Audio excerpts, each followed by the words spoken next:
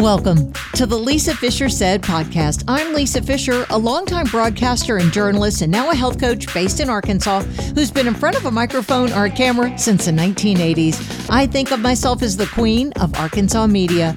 I started this podcast in 2020 to help you live a better life. My guest today is Shana Hussin, an integrative dietitian and insulin and fasting expert. She spoke my love language talking about the benefits of intermittent fasting. You'll get to meet her right after this.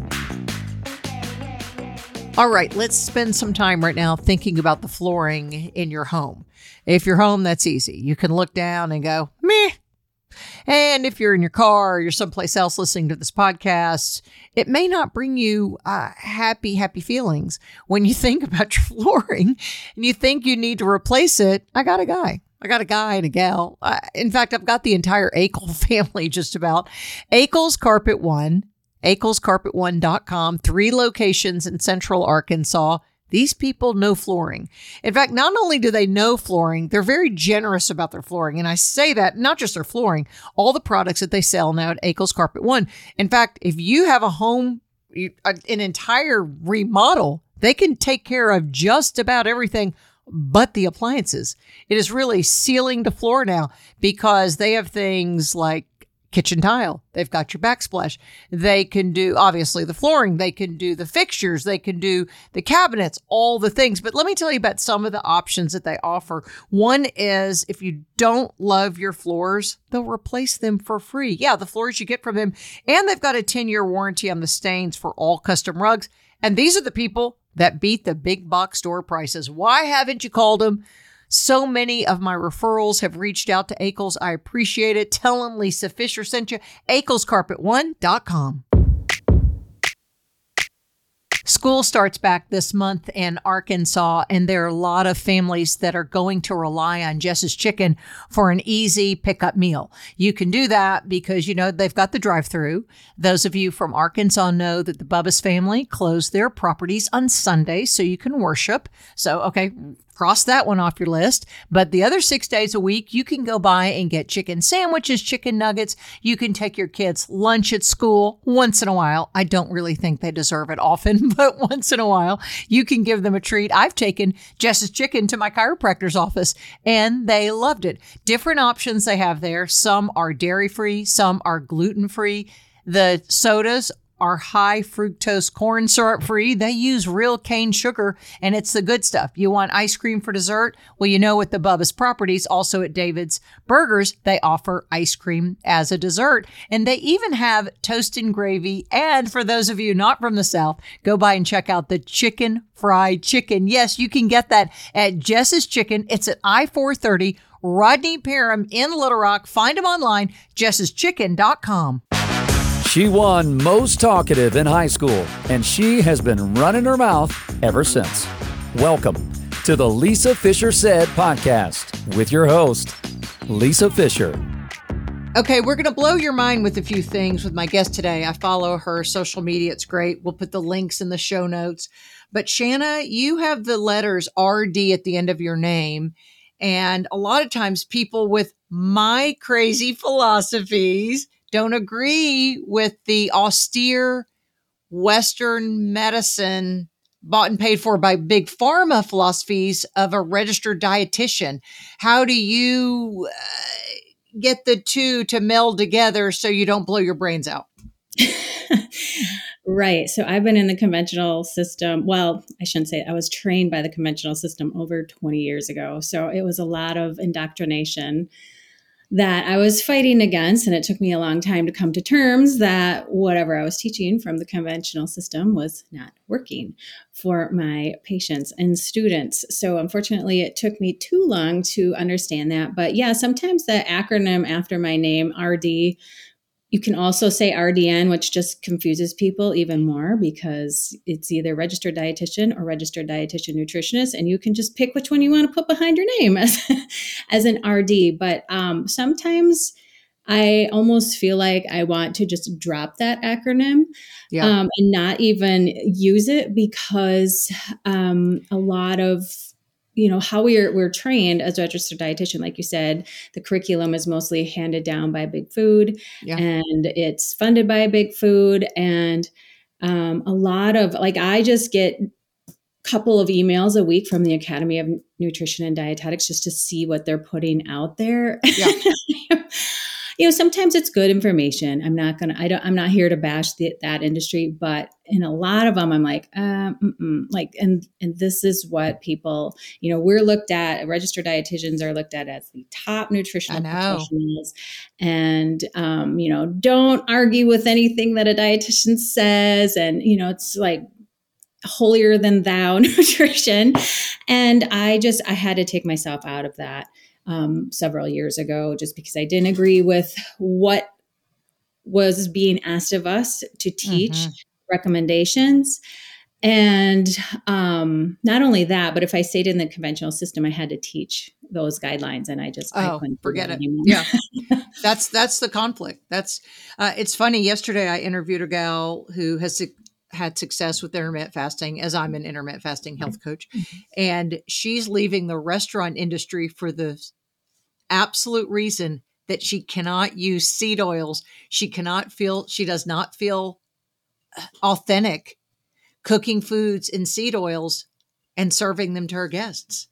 That's really where rubber's meeting the road right now with people with our point of view. And if this is your first time to my podcast, I think Shana and I are on the same page with the point of view is that fasting is everything. I mean, fasting cures a list this long. I can't even fit in my screen of the things that intermittent fasting has done and changed my life. But fasting does not hold that place as a registered dietitian several years ago. So I started fasting in 2017, and in 2018, I hosted a podcast for it's a private hospital here in Arkansas, Arkansas Heart Hospital. Like, I have mad respect for it, but they knew that I was kind of the mouth of the South with fasting. So as a former broadcaster, I was still on the radio then. As the host, they said, well, Lisa, why don't you do one segment? Even though we talked to cardiologists and all the things about how to prevent heart disease, they said, why don't we have one of our RDs come on and kind of do a point counterpoint? And Shana, this was 2018. They were coming to me saying, nope, we still tell people to eat 5 small meals a day. And that was in 2018. This is 2023 now. Are they still saying that? For the most part, I would say gosh. yes, not all. There are some, I get several dietitians contacted me through Instagram mainly, or sending me emails saying, I really want to get out of this space. I respect what you're teaching. I want to teach what you teach, but they need the job. They need the insurance. Right, they need to stay where they're at. Right. So they just keep teaching this nonsense. But honestly, when I did work in the conventional system, and it's been a long time, and somebody would come into our nutrition clinic for whatever disease state, you were labeled with a disease state. Right. And then you take your little folder of handouts out for that disease state, and you just kind of check your boxes. And I think there's been some headway made in the diabetes area, because the newer, I think it's the president of the American Diabetes Association has type 2 diabetes. And so they recognize that low carb is a very exceptional therapy for type 2 diabetes. So we're making some headway there. And there are more and more dietitians recognizing that eating all the time and, dosing for carbohydrates eaten is not the way to go for diabetes. Well, they want to manage it, because they need to make money. Yes, that's what everything is. It's just a diagnose and manage. Treat with pharmaceuticals. And it's hard as a dietitian, because you truly want to help people get better with nutrition therapy. It's just the tools and the strategies that you're taught are completely not helpful for most people. And when we look at 92% of Americans having some sort of metabolic disease, it's like these guidelines of eating 5 times a day and eating all these grains and eating all this, even if they're whole grains, whatever. Not working. And I wish we could just take a step back as an industry, not even just the dietetics industry, but so many industries, and say, hey, why is 90% of us, why are we sick? Like even 100 years ago, this problem was not apparent. So it's super frustrating. And I do think more and more health professionals in general, not even just dietitians, are leaving the space. But it's hard because then you have to, do your own startup and try to make your own way. And as a dietitian, I was not taught how to be a business owner and how to do all that. Right. So I had to learn that all on my own. It's like, I'm a clinician and a teacher. I'm not a marketing and, Right. even my podcast, I had to learn, you just have to learn it all while Yeah. still teaching and putting content out there. Well, I thank you. I thank you. Let's do a quick rundown, only because Maria Menounos, I think it's how you pronounce that name. She's been on all the channels, all the things. Just this week, she had a benign brain tumor years ago, so she gained some notoriety with that. Then she was infertile, gained some notoriety with that, and then this week she's revealed that she had stage 2 pancreatic cancer, which we never hear it diagnosed at stage 2. By the time you hear about it, it's metastasized. But the other thing she said in an interview on the Today Show was she was just diagnosed. She's got to be 40 with type 1 diabetes. Is that the 1.5 or the 1.5 or whatever when somebody's that age? Because that's not traditional juvenile diabetes, right? Type 1 can occur at any age. Typically, it's when you're younger because it's just a faulty pancreas of some sort. It's not known. It's thought to be even an autoimmune illness. Right. It can be caused by a virus, bacteria. It's not known, but it can occur at any age. But it's typically more in childhood. And what's really fascinating, and not in a good way, is that children and even babies are being born so insulin resistant that they're now type 2 diabetes. So we can't even call that adult onset diabetes anymore. It's just type 2 diabetes because young children and even babies are showing up with these high blood sugars because they're basically born insulin resistant, and they're given their lifestyle, they don't have much of a chance to be metabolically healthy. Then I just had a client, because now my big thing is I tell everybody, have your fasting insulin tested, especially if they're saying, I can't lose weight. No one ever, we all know that. No one ever looks at it because you have to ask your provider and they go, you don't want that number. And my clients have to say, well, yeah, I kind of do. So sure enough, one of them who was having some other issues, she looked a little PCOS too. It just had a baby. I can't remember now. But the mother called me and said, thank you for having us do it. She was diagnosed with the late onset, the LAD. Is that what they call that? It's 1.5. It's the one they're calling 1.5. So are their pancreases working or no? So type 1's your pancreas, your beta cells are not working. Pretty much. I mean, there's different stages of it. Okay. And so sometimes the pancreas might be working at a lower function and it's putting out some insulin, but not enough to keep things regulated. So there's different stages. Typically in type 1, the islet cells, which are in the pancreas, are completely destroyed. But with type 2, and the 1.5, I'm not sure exactly what the pancreatic function would be. The type 2, a lot of times the pancreas is functioning. It's totally functioning. There's so much. It's drunk. I mean, it is drunk with insulin. Yeah. A good way to put it. And it drives me insane when conventional doctors or providers will not order that fasting insulin test. Why won't they? It's a $5 test. I don't get it. If that, yeah. Well, I was going to say, it's like $30 is usually the most you'll pay for fasting insulin. So what I've gathered is that they don't know how to interpret the results and how to treat the elevated fasting insulin. And they're on the hook for that if it comes back abnormal. I see. And they don't know what to do about it. And the other problem is a lot of the guides or what do you want to say? Where the numbers should be when you're reference range. The reference ranges will be so different than what is actually healthy because the reference ranges are usually for fasting insulin for inpatients, which are very different than Oh, outpatient. So when you're inpatient, your insulin is usually pretty high because you're putting out a lot of stress hormones. You're putting out, yes, a lot yes, of sure, cortisol and sure. I glucose. see that. It's completely different. So, you might get a fasting insulin back at 15 or 20, which is very elevated and in the Extremely high. severe range. And your doctor will say, oh, that's normal It's because the not. reference ranges are not accurate. So there's just a lot of issues. And I can't tell you how many people contact me and say, my provider won't do fasting insulin. What should I do? And there are home kits available that I recommend, but Oh, there are? Okay, because I get that yeah, pushback. They'll say they'll run, because I always say get high sensitivity C-reactive protein, get a yep. complete thyroid panel, which I have, they'll say, oh, they did. It was a TSH. That's not complete. So it Not makes me helpful. nutty. Yeah, Not as a a thyroid thyroid hormone. patient, that I would have never been diagnosed if I didn't have somebody finally, after 4 years, look at my antibody profile and it was off the page.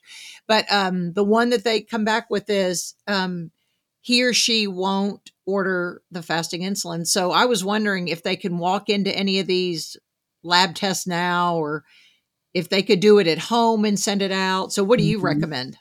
Yeah. So if your provider won't do it, always ask your provider. They may or may not. So what I recommend for insulin resistance are 3 tests. There's more that would give you a full picture, but fasting insulin, fasting glucose, and hemoglobin A1C Yeah. will strongly give you an indication of where you're at for the severity of insulin resistance. And then, like you said, I like to look at that CRP. I like to look Yeah. at a full lipid panel, especially the triglycerides, because that's Yeah. tied into insulin resistance as well. But if your provider won't give you a fasting insulin test, I work with a lab provider called ZRT Yeah. Laboratories. They're Yeah. out of Portland, I believe, Yeah. and they will send you just a fasting insulin kit, or they'll send you a complete metabolic kit. There's Oh, another good. one from So Well Health that I Okay. have linked on my Instagram page. They'll give you a full. So yeah, they mail it right to your door. It's a finger prick. You send it back, and Awesome. it's more expensive usually because it's not going to be covered by insurance, but if your provider won't get you one, which is super irritating, It's a there are home huge kit options. picture. It's a huge look into your health. It's for Yeah. the person who says, I can't lose weight. My doctor says my A1C is fine at 5.6. I'm like, that's not fine. And my fasting glucose is fine at 105. I'm like, that's not fine. But once you explain, look at your fasting insulin, then to me, it's just a game changer. Yeah, and I can't tell you how many people contact me via whatever method they contact me and say, my provider told me I'm fine because my glucose is 95 or Right. my hemoglobin A1C Right. is normal. But then once I did the fasting insulin test that you recommended, it came back 33 and I'm like, well, there you go. That's, yeah. There's your problem because those blood sugars are not, it can be years to decades before those show up as elevated. So, I, yeah, I've it's said just so before that backwards. insulin is the smoking gun of our health. It tells more, and Dr. Ben Bickman, of course, references that and why we get sick. He was the first to explain that I fully understood, because even though Dr. Fung talks about glucose and insulin, he never talked about any diagnostic tool, or that I remember, because Yeah. he's pretty sciencey. So part of Yeah. it I probably fast forwarded to the next chapter because I listen to his. I don't read his because it's so sciencey. But until Dr. Bickman explained it and why we get sick, then I could see the picture that it told a lot, and it's a great barometer of your health. Yeah. So, He's one of my favorite scientists for sure. oh, for sure, yeah, favorite scientist award. Okay, now let's talk about fasting. Tell me your journey and when you started, how you got involved, and what it did for your life. I started right around the time that you did. It was like 2018 that I started to dabble in it. And again, being professionally and conventionally trained Oh, dietitian, so my son got very ill in 2016, which is another whole story. But because of his illness, we were thrown in the conventional system, and they wanted to throw it was an autoimmune illness that they wanted to throw very heavy drugs at. And so ugh. I started to do all this research on how can I help him with the root cause rather than just put them on, forever Yeah. immunosuppressants. So I went down every rabbit hole I could possibly look down, and intermittent fasting just kept coming up with all of these newer. Oh, for his illness, you found it as a remedy or panacea. I did not. He was only 11 years old at the time that he okay. got Okay, very got ill, it. and his was ulcerative colitis, which is a inflammatory yes. Oh, bowel I'm disease, aware. terrible, Yeah. which it can be very helpful for, but just not given at his that age.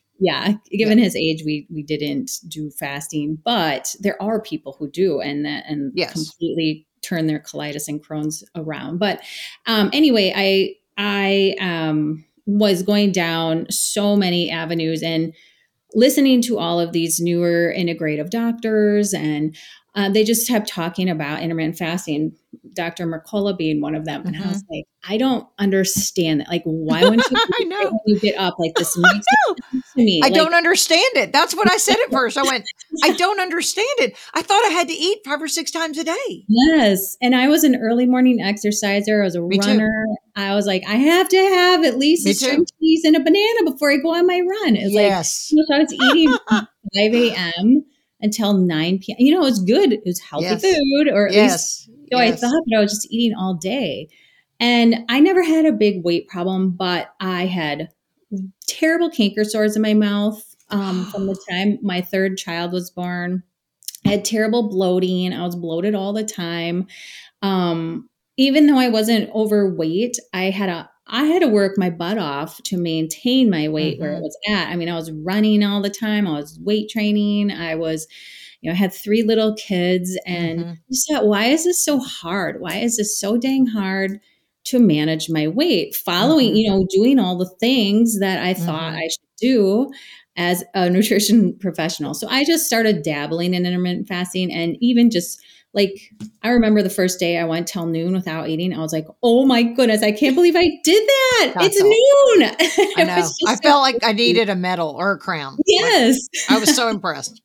Yeah. And so I just started doing it. And then I just kind of, there were so many benefits for me. And it was kind of a fast forward thing where I was at that time working in a digestive health clinic, and I decided to just, do an experiment on like 20 people. And they all had just fascinating outcomes. We did it for 12 weeks, just intermittent fasting and eating real food. Yes. I didn't even teach all the things that I know now. I mean, this was just kind of a small piece of the puzzle, and it was astounding how much success they had. And so I went off on my own, and I was writing all these handouts for people, and I thought, I'm just going to make this into a book. And so I wrote a book and started to, promote things online and set up my own business. And now it's like, I cannot believe the outcomes people are having. I know. And so I mainly, weight loss is always a huge part of the puzzle for most people that I work with, but I really work on reversing insulin resistance and getting metabolically stable and working on blood sugar regulation. And then that weight will just regulate itself in time. So if you really just focus on the insulin part and the blood sugar regulation, it just all starts to come together. And it's for you and me. We had the light switch moment. Like, people just have the light switch moment, and they're like, oh, thank you for teaching that. This is not hard. These are simple things. I get it. Like, I get why I got sick. I get what I have to do to stay unsick, because there's no reason for you to go back to being sick once you know these concepts. And it's so freeing for people. There's just so much hope and confidence with just implementing a few simple strategies, that it's not like, 20, 30 years ago where you're on a diet or off a diet, or counting calories, you're lowering fat intake. It's not like that at all. And people get so excited about the sustainability of it. Well, there's no math involved. Right. I mean, and there's nothing to think about. You're not hungry. You don't want to eat until it's time to eat, because you're not hungry until you're hungry. I mean, the other way, eating 5 times a day, I was hungry all day, because I didn't realize They were telling us to put another log on the fire to fuel our metabolism, when in fact we now know it was releasing insulin, and that's a fat storing hormone. So all I did was I poked the bear all day with the fat storing hormone. Oh, Said, for sure. come on. Because I got up, I've been on the radio for 15, 20 years, getting up at 3:45, 4 a.m. So I had my righteous, high fat, low carb breakfast, but I sipped on that stevia because I'm not a coffee drinker. I sipped on a stevia flavored cherry limeade water while I was on the radio every morning from 5:30 a.m. to 9 a.m. My insulin was up to here. Oh, okay. So I would leave the radio station and I had to eat my handful of nuts because that was my second meal. Because I was following, as a thyroid patient, you have to see, obviously, if you see an endocrinologist, don't recommend. But in the beginning, I did because that's who finally gave me my diagnosis. And there's always a diabetic educator, but also with diet, they'll help, a dietitian. And then at noon, I got my meal in. And then at 3, I got my meal in. And then I ate at 6. And then I tried to be in bed by 7:45 to wake up at 3:45, So I'm saying I did what I was told, and I did cardio every day for an hour, and I continued to gain weight. And now I know it's cortisol, Right. but nobody told that to me. They just said to cut my calories. And I was so hungry, Shana, after every meal, I wanted seconds. I never want seconds now. I barely finish because I do eat a meat-based diet, which has such high satiety, but I never go back for seconds. I truly don't eat. I'll probably do hamburger patty and eggs when I open my window today. And I might do that, I might have bacon and butter at 5 o'clock. I mean, it sounds crazy. It's a man's dream. I am the perfect woman now to my husband that we don't eat salads. But my point is the high satiety I get with what I eat, because I know you get this question all the time and I don't know the answer. Lisa, how many calories do you eat? How many macros, how many fat grams? And I truly say, whatever this vessel needs to keep, just as your car, when it gets on 1/8 of a tank, the light goes off, or mine's a little yellow light in my car. Time to get gas. And he will even tell you, do you want to find a gas station? That's about what happens. My body I like eating like 1 to 6 or something, 1 to 5. At about 1 o'clock, it'll ding. But you know what? If I can't get to it, it's not an emergency. Right. My body will switch over and just burn some fat for fuel because I clearly have enough. I'm in the West. Everybody, everybody in the West, truly, even third world countries, we're seeing obesity because of the high insulin rate. So that, I just kind of shake my head with all that. So you started then, did you lose any weight since you didn't need to? You lost, I know, the control that macros and calories taught you as a dietitian, but did you lose any number on the scale? I lost a couple of pounds. My body composition I'm 47 right now, and my body composition is the best it's ever been. Probably. That's awesome. That's when I wish I would have seen it, because that's when we're perimenopausal. We go through thyropause, meaning the thyroid and the HPA axis all kind of crash at the same time. And you're at the age where I first looked down and went, I've gained 15 pounds and I didn't do anything. I didn't change anything and I gained 15 pounds. So you've really headed that off. Yeah. So I think I was 43 or 44 when I started intermittent fasting and really looking at my carbohydrate intake. And I eat 2 meals a day, and people say, oh, how do you only eat twice a day? It's like sometimes if I have a really filling, high protein first meal, I don't even think I'm like, right. Oh, should I eat that second meal? Like I'm nourished and I don't need to eat anymore. So I'm looking at some of the books right now that I've ordered from dogtalktv.com. It's a site where you can buy books about dogs, and the proceeds help the local rescues, especially here in Central Arkansas. The author of many of the books and the brainchild behind the website is Pat Becker-Wallace. She's a philanthropist and certified NADOI dog trainer. That's the National Association for Dog Obedience Trainers. She's devoted her life to helping find forever homes for the dogs, but also matching the right breed with the right owner, which is paramount in her dedication to animals. She's loved animals all of her life, but helping the dog rescue organizations is her life's goal now. Some of you might recognize her as the host of a national PBS series is called The World of Dogs Biography. She's now writing these books about dogs, partnering with authors to help educate your family, your friends, your grandchildren about the privilege of dog ownership. One of the books, in fact, on her website is written about the dogs at Heifer Ranch and benefits the ranch, which is west of Little Rock in central Arkansas. Go to dogtalktv.com. I ordered some of the books recently. I'm donating them to my granddaughter's school. I bet you have some creative ways you can help libraries as well. Go to dogtalktv.com now, order the books, and know you're helping the rescues. Hey there, while I have your attention, I just want to go ahead and direct you to my website and my social media for other outlets with Lisa Fisher. My website is lisafishersaid.com. My Instagram is at lisafishersaid. Same thing with Twitter.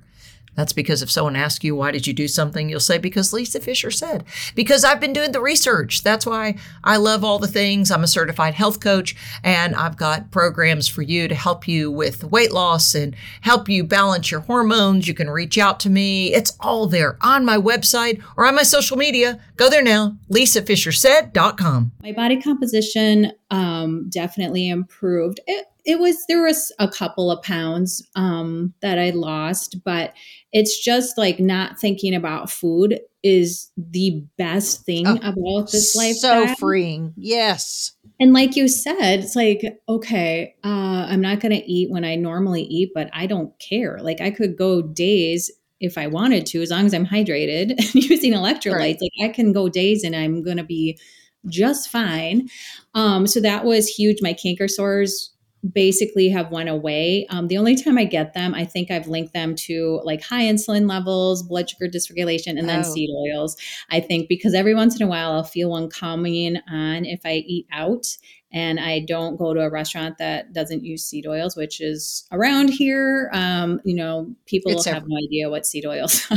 Yeah. So that was huge. But the other thing that's really interesting is my menstrual cycle is like the most, like, it's just like, it's so predictable right now, which is weird because I'm 47. That's awesome. I never had like big issues with my menstrual cycle, but it was not as predictable as it is now. And other than I wear an Oura ring that shows me my temperature and I kind of know like when it's going to be there and the tracking, like I barely know it's coming because I just don't have the symptoms of cramping. Oh, you don't even have PMS? No, I don't. Wow. And I didn't have big issues with that before, but I mean, I like I said, I know it's coming just because my temperature will drop when I'm about to get my period, but it's more regular now. And I don't know, if I talk to you a year from now, I might not be that, I may not be in the same boat, but right now it's so predictable and so on, like I'm just so in sync with my hormones compared to what I was in even my 20s and 30s. That's insane. How old are your children now? My kids are 19, 17, and 14. So I have 3 teenagers for a couple months yet. I'm sorry. Yeah, it's hard. Oh, no, I love them. I love the teenage years. Yes. Well, my oldest is in college. So I just have 2 boys here at home. But I honestly love the teenage years. You're sweet. Yeah. Well, teenagers aren't as bad. It's when they go to college and they really think they know more than you because they've been told by professors that they know more than you. And sometimes they do stupid things, but that's part of growing because I did them too. And that's part of my life. So with the 14 and 17-year-old, because you don't want the 14-year-old even to consider intermittent fasting, do you have a breakfast still available for those boys? And for them, they eat if they want. If they're hungry in the morning, they'll eat. There's some mornings they do. They're off to school pretty early. In the summer, it's a little bit different. They're both very athletic, so they burn a lot of calories. So I never put any regulations on them, but we do focus on not snacking. Like, if you want a meal, you eat a meal, and I really focus on getting enough protein in their meals also, because my youngest would just sit down with a bag of nonsense food and eat the whole thing and not think about eating protein and fiber. So we do that. I'm not very rigid But we do really work on just eating meals and not doing a lot of snacking. I mean, of course, if they're hungry, then they're going to eat, and then not a lot of eating at nighttime either. Like they know Good. that irritates me. And that, if they have a late practice, that's one thing. They can come home and eat something, but this whole ice cream before bed every single night that a lot of kids do, or some, just snacking while they're playing video games or whatever, like we nip that in the bud at our house. And, some people might be listening to this and say, holy crap, like she's very rigid, but those are just things that I want them to understand before they leave my house. Because I look at my daughter who's a sophomore in college, she's like, Mom, I eat healthier than 95%, probably more than that of kids at college, just because I know it makes me feel good. It's not like I feel bad about eating certain foods. It's just, I know how I feel if I'm going to eat those foods. So that's my goal before, the boys leave. My middle son will be leaving for college in the fall, but just so that they understand, if I eat this, I feel like this. If I eat this, I feel like this. Yes. I think once we take agency or ownership over our eating and understand that it's not out of a righteous thing or a diet thing. I have no diet culture in my brain. It's the fact that if I eat gluten, I'm going to toot, for one thing. My stomach's going to hurt. Sorry. And it makes my autoimmune conditions worse. I'm trying to reverse my vitiligo. So I'm having to pull back everything, dairy, everything right now. And I had some dairy last night because strawberry season in Arkansas is magical. And I whipped my own cream and put it on there. And later on, I regretted it. So, I have to remind myself, yes, that's there. And maybe a teaspoon of it would have been good. But I just was, after I made my delicious meal that I cooked, I had that. And it's just a self-correcting error. And that's what you want your kids to see. Yeah, if I eat that, it's also the decision they have to make with alcohol. If I drink that, I'm really going to feel bad. And that's what I think. I don't know if fasting has done this to me, but at my age, I have lost all interest in alcohol. And I've heard Cynthia Thurlow say it too. It just interrupts my sleep, and my sleep is the most important thing, even more important than the nutrition is my sleep.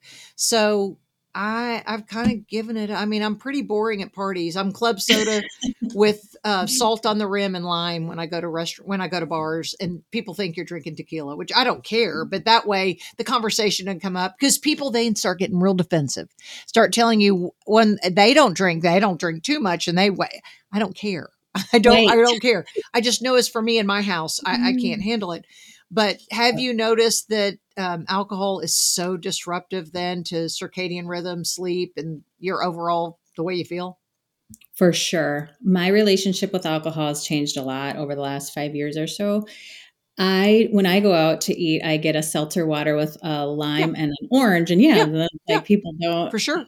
And again, like my husband doesn't care, my friends don't care, but they just know it's not important to me. And like you said, my sleep is more important. I haven't been drunk, and I don't even, it's been years and years, but it just doesn't serve me in my body anymore. So for me to even, like, sometimes I'll bend and I'll like have a drink, and then I get home like, what? Like, why? What was the point of that? I know. If I'm ever at home, it's never like, it's just more of a social thing where you feel like, socially, and I live in Wisconsin, for goodness sake. Everybody has a glass of wine or champagne, and you're toasting, and I take a sip, and then I go, that wasn't even that good.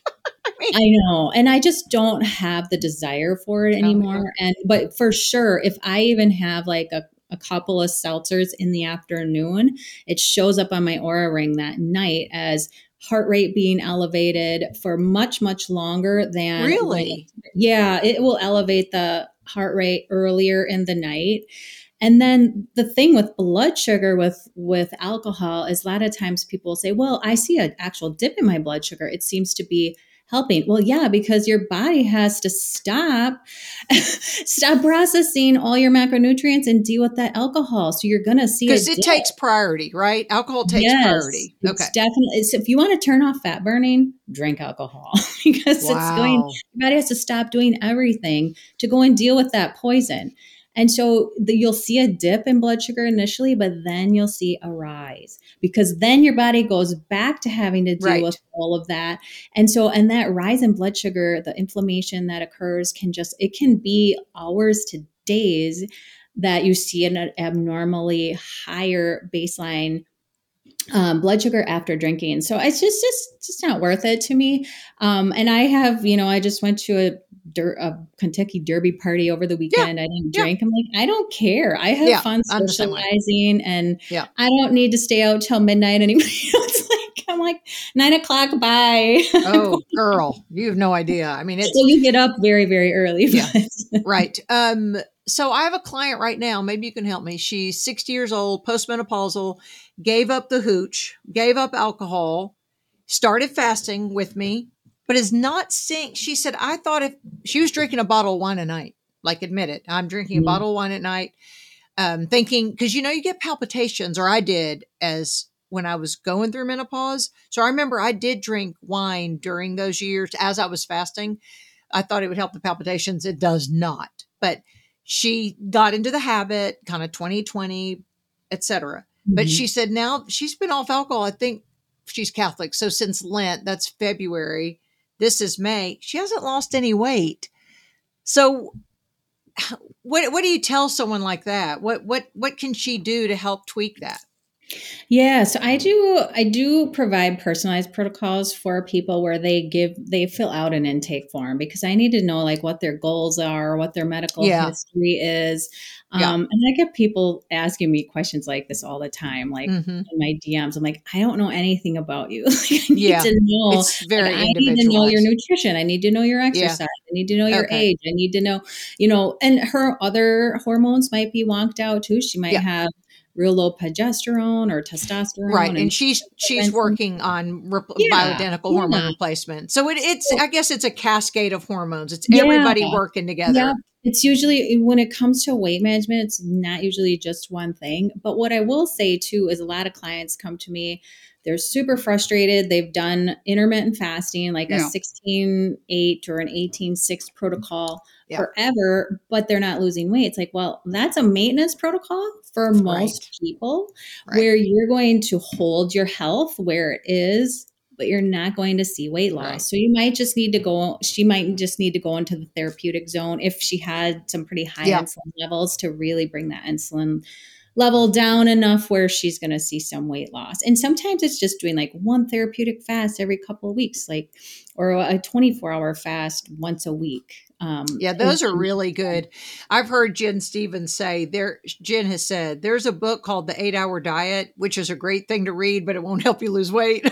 Yeah, She says you can yeah, do an 8 hour diet, and it does mitigate probably insulin and some things with inflammation. right, But if you want to get serious, you really do have to rip the right. band-aid off and do, I mean, at least 20 and 4, 19 Yeah, and even a couple 5. times a week because it's like hour 20 where that insulin The really. magic, yeah.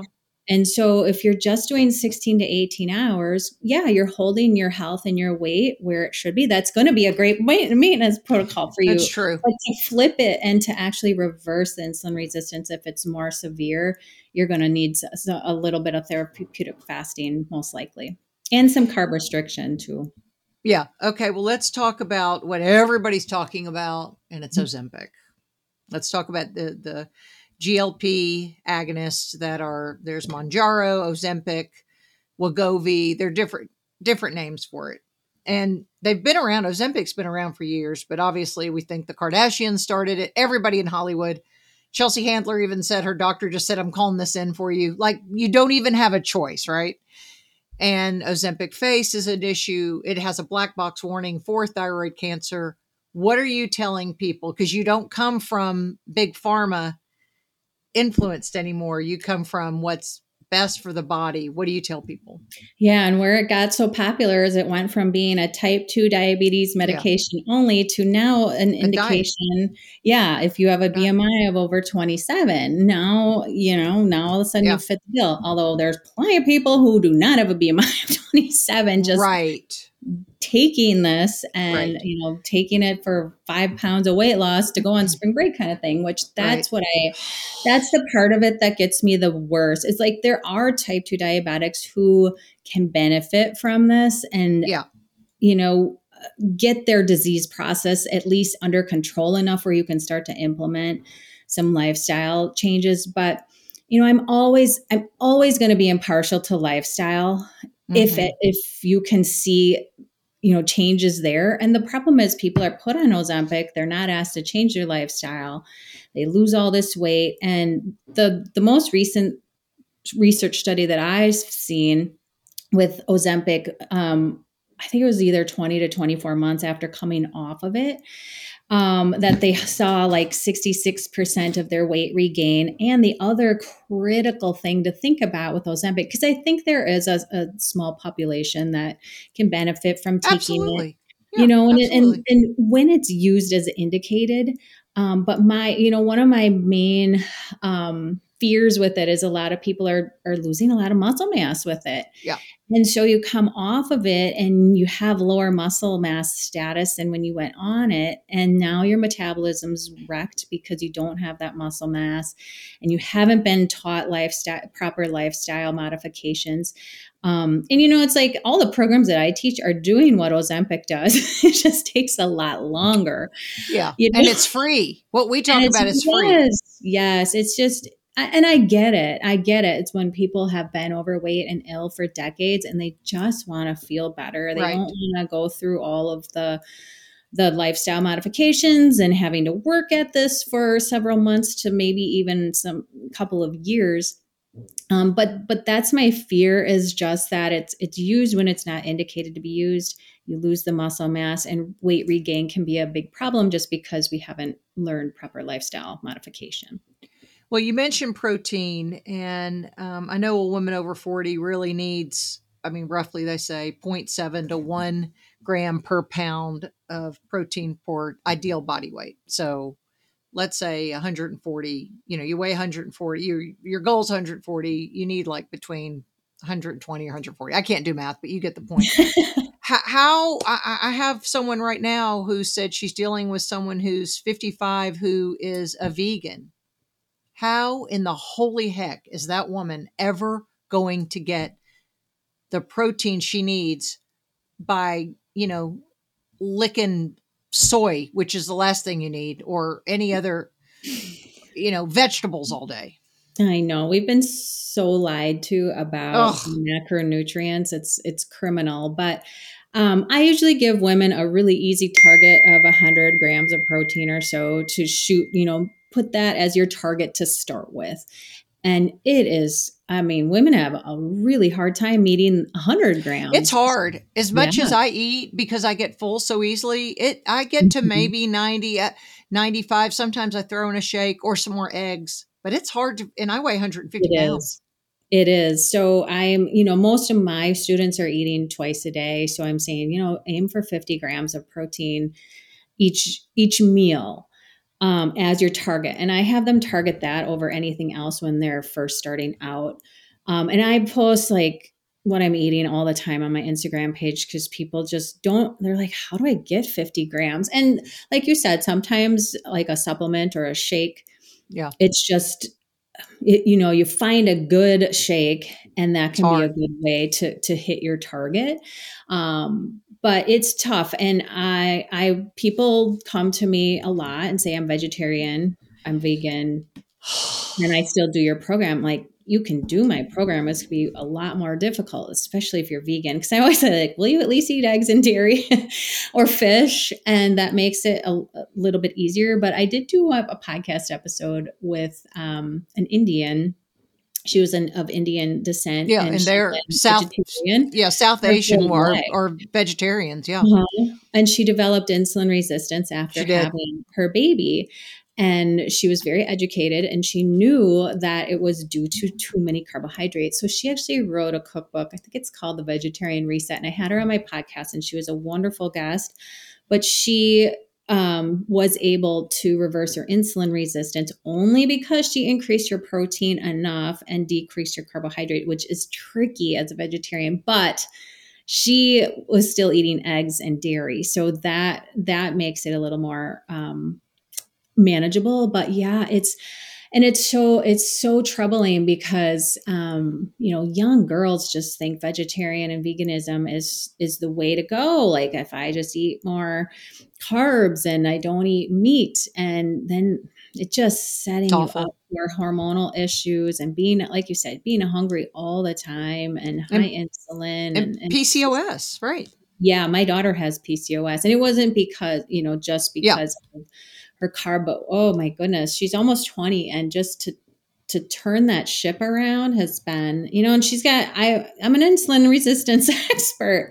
So it's hard once these girls get to the point of having hormonal issues and not getting their periods because they're not eating protein, they're not even eating fat, which are all the substrates for all your hormones and your sex hormones and your neurotransmitters.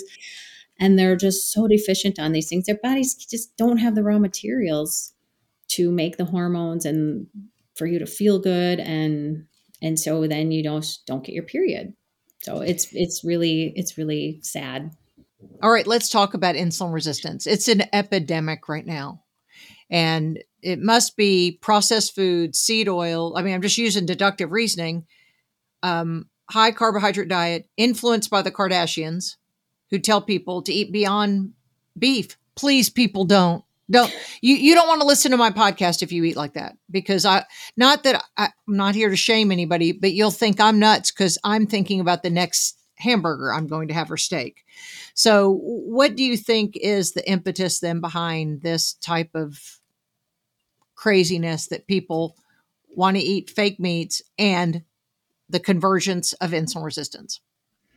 Well, yeah, everything in our lifestyle is driving insulin resistance. All of, you go into the grocery store and 80% of the food system is fake food, high insulin promoting food. And yeah, the fake meat industry just, it drives me wild. But I will say around here, at least, like I used to go, like, even I would say last year, I'd go into Costco and it'd be like many sections of the freezer section were Beyond Meat and Beyond Meat products, where now it's like it's diminishing more and more. And the sales of those products are just tanking, which is great because I just don't understand, like, how people can even think that something with 50 ingredients and a mile long ingredient list is going to be better than beef. But it's just how we've been conditioned. And I can't tell you how many people will comment on things on my Instagram posts like, well, I thought eggs and beef I have high cholesterol, so I can't eat those. Or it's just, we've been just it's so hard to turn the misconceptions of nutrition. High saturated fat and cholesterol being one of them, high salt being, that is another issue. It's like all of these issues that we're telling people that fat and salt drive, it's all driven by sugar and processed food. Absolutely. Who someone says, don't blame salt for what the sugar's done. Don't blame butter for what the sugar's done. Don't blame meat for what the sugar's done. It's all processed foods. And it's the processed salt that's in those packaged foods. This is why I tell my fasting clients all the time, because we do a 5-week meeting if we're doing it in a group. In the first week, I say, by the end of the 5th week, I'm going to save you so much money because number one, your eating volume decreases as an intermittent faster. Number two, they're going to start saying, I don't need processed foods. And that cuts it out. And then you don't need the $10 coffee from Starbucks because you're going to be drinking black coffee. So I'm going to make you rich. If you're in my fasting groups, and I say that way, it's an overstatement. I'm going to make you rich. But the point is, those processed foods, we need real salt. I wish I'm at my desk, but my Himalayan salt's great. My Celtic sea salt, that Morton salt, throw it out. The stuff that's in a package in a soup can, make your own soup. I mean, just make your own soup. Yeah, it's like I said, it's just so much indoctrination for the last 50 years. And people are just they want to feel well. They want to They follow the do. They guidelines. do. It's not like they're They do. non-compliant. They That's right. just don't understand. And big food, I mean, obviously doesn't want anybody fasting. I mean, No. they don't want people to know that sodium chloride made in a manufacturing plant is terrible for you and that you should have real salt. Real salt. They don't want you to know that there are 57 kinds of sugar that are in, so probably more than that, in just about every processed foods. They don't care. They don't care about your health. They don't care about the health of your kids. They just want to make money. And they'll slap anything on that. They'll put keto on it. They'll put low fat. They'll put low carb. They'll put all natural, anything on that label to get you to buy it. They don't care. So just eat real food that you know what the heck it is, and you'll be so much better off. And like you said, those foods, those real foods, are what tell your satiety centers, I'm full, I'm nourished. Like you can eat the junkiest food all day long and still just be hungry, hungry, hungry because it's not. And so going back to where you saw like in third world countries, we're seeing people obese. They're obese, but they're malnourished. It's like you can have Right. both at once, which Isn't is that really crazy? Yeah. Yeah, that's crazy. Well, what's the one thing you want to leave us with? Like, what's the one thing that's really on your heart now in 2023 that people we've uncovered a lot of the myths, but what do you? I mean, what's our next thing that you think we're about to roll into that it's going to blow our mind? Seed oils blew my mind about a year and a half ago, so I've been, on the seed oil train since then. But what's new? Do you think on the landscape? Yeah, seed oils still blow so many Yeah, minds. And even me as a dietitian, it's only been in probably the last 5 years that I was like, oh my gosh, I yeah. didn't know seed oils were so terrible. So we already talked about seed oils and alcohol. I don't know if this is like a fad, but I just think that, people are going to start to realize how simple it is to get healthy. It is. Honest to God, like That's a good way to put it. it's not hard. Like you just, once you know, and you can't unknow what is going on, and you basically do the opposite of most of the recommendations Right. out there. For sure. And one thing I will mention, this isn't even really nutritionally related, but I've gotten so much, like I had a post or a reel on Instagram a couple of weeks ago that just went off because people saw it as so controversial. And I was listing like 12 things that I do that might surprise you. And I put avoid sunscreen. No, Holy mother, you would have thought I no, like no. I commented on it, and I've gotten Okay. so many likes because I too have said avoid sunscreen, and I get the same pushback. And once Oh my God. I want to challenge somebody to look at the sunscreen labels. They're carcinogenic, and Yes. that Go on the fireball the extreme. sky. Yes, and your blonde and blue eyed relatives 2 generations ago. Guess what? They didn't have skin cancer. No. And the seed oil connection to burning, and like that's fascinating to me. I haven't seen a ton of research, but I know more is being done. Like those who Yes, eat a lot of seed oils and processed foods tend to get burned more and yes, have more skin cancer. And so I just say to people, like, yes. cancer's multifactorial, no matter what cancer it is. If it's on your skin, if it's in your liver, if it's in your colon, like not just one thing caused that. And yeah, so oh my gosh, I got hammered for that. Like, you don't wear sunscreen. I can't believe that. And you don't put it on your kids. I'm like, I never said I'd never wear sunscreen. I Right, said I avoid it. and And if avoid I do, sunburn. I don't put a crappy one on that Right. has That's right. 30 carcinogens in it.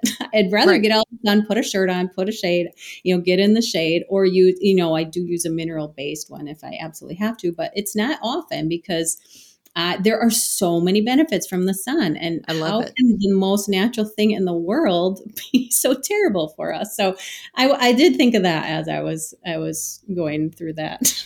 That's great. I love that. I saved it, in fact, on my phone because you had it on your screen. I thought it was so important. So I always say, if God made it, eat it or use it. And, the sun, sleep, that's what I'm saying. Everything I talk about is free or really affordable. Right. I don't want you to buy anything extra because I'm saying don't buy the sunscreen. I'm saying, now I do Industries have, don't like us, yeah, Lisa. That's no, I for know they think, sure. well, I'm not here to make a dollar off anything. So Right. my future's not jeopardized because I'm not supporting a platform that I don't support. So it Right. works out fine for me. Maybe this is why I didn't go to medical school. And that I'm not smart, but because I couldn't do it, it would drive me crazy. It would drive me crazy. Well, you're a great guest. Thank you so much. We'll send people to your social media, your Instagram, where you're stirring things up all the time, saying crazy things like don't wear sunscreen. Right. And don't eat breakfast every day if you're not hungry. Don't eat breakfast. I mean, the breakfast is the most important meal today. Mine will be at about 1:30 today. Yep. And don't That's eat when I'll- lunch for breakfast. That's another thing that people get all up in arms about. Yeah. Well, thank you so much. Good job today. You're welcome. Thanks for having me. Thanks for listening to the Lisa Fisher Said podcast. Be sure to hit subscribe and download all the episodes and leave a review, won't you? The Lisa Fisher Said podcast is produced by ClantonCreative.com.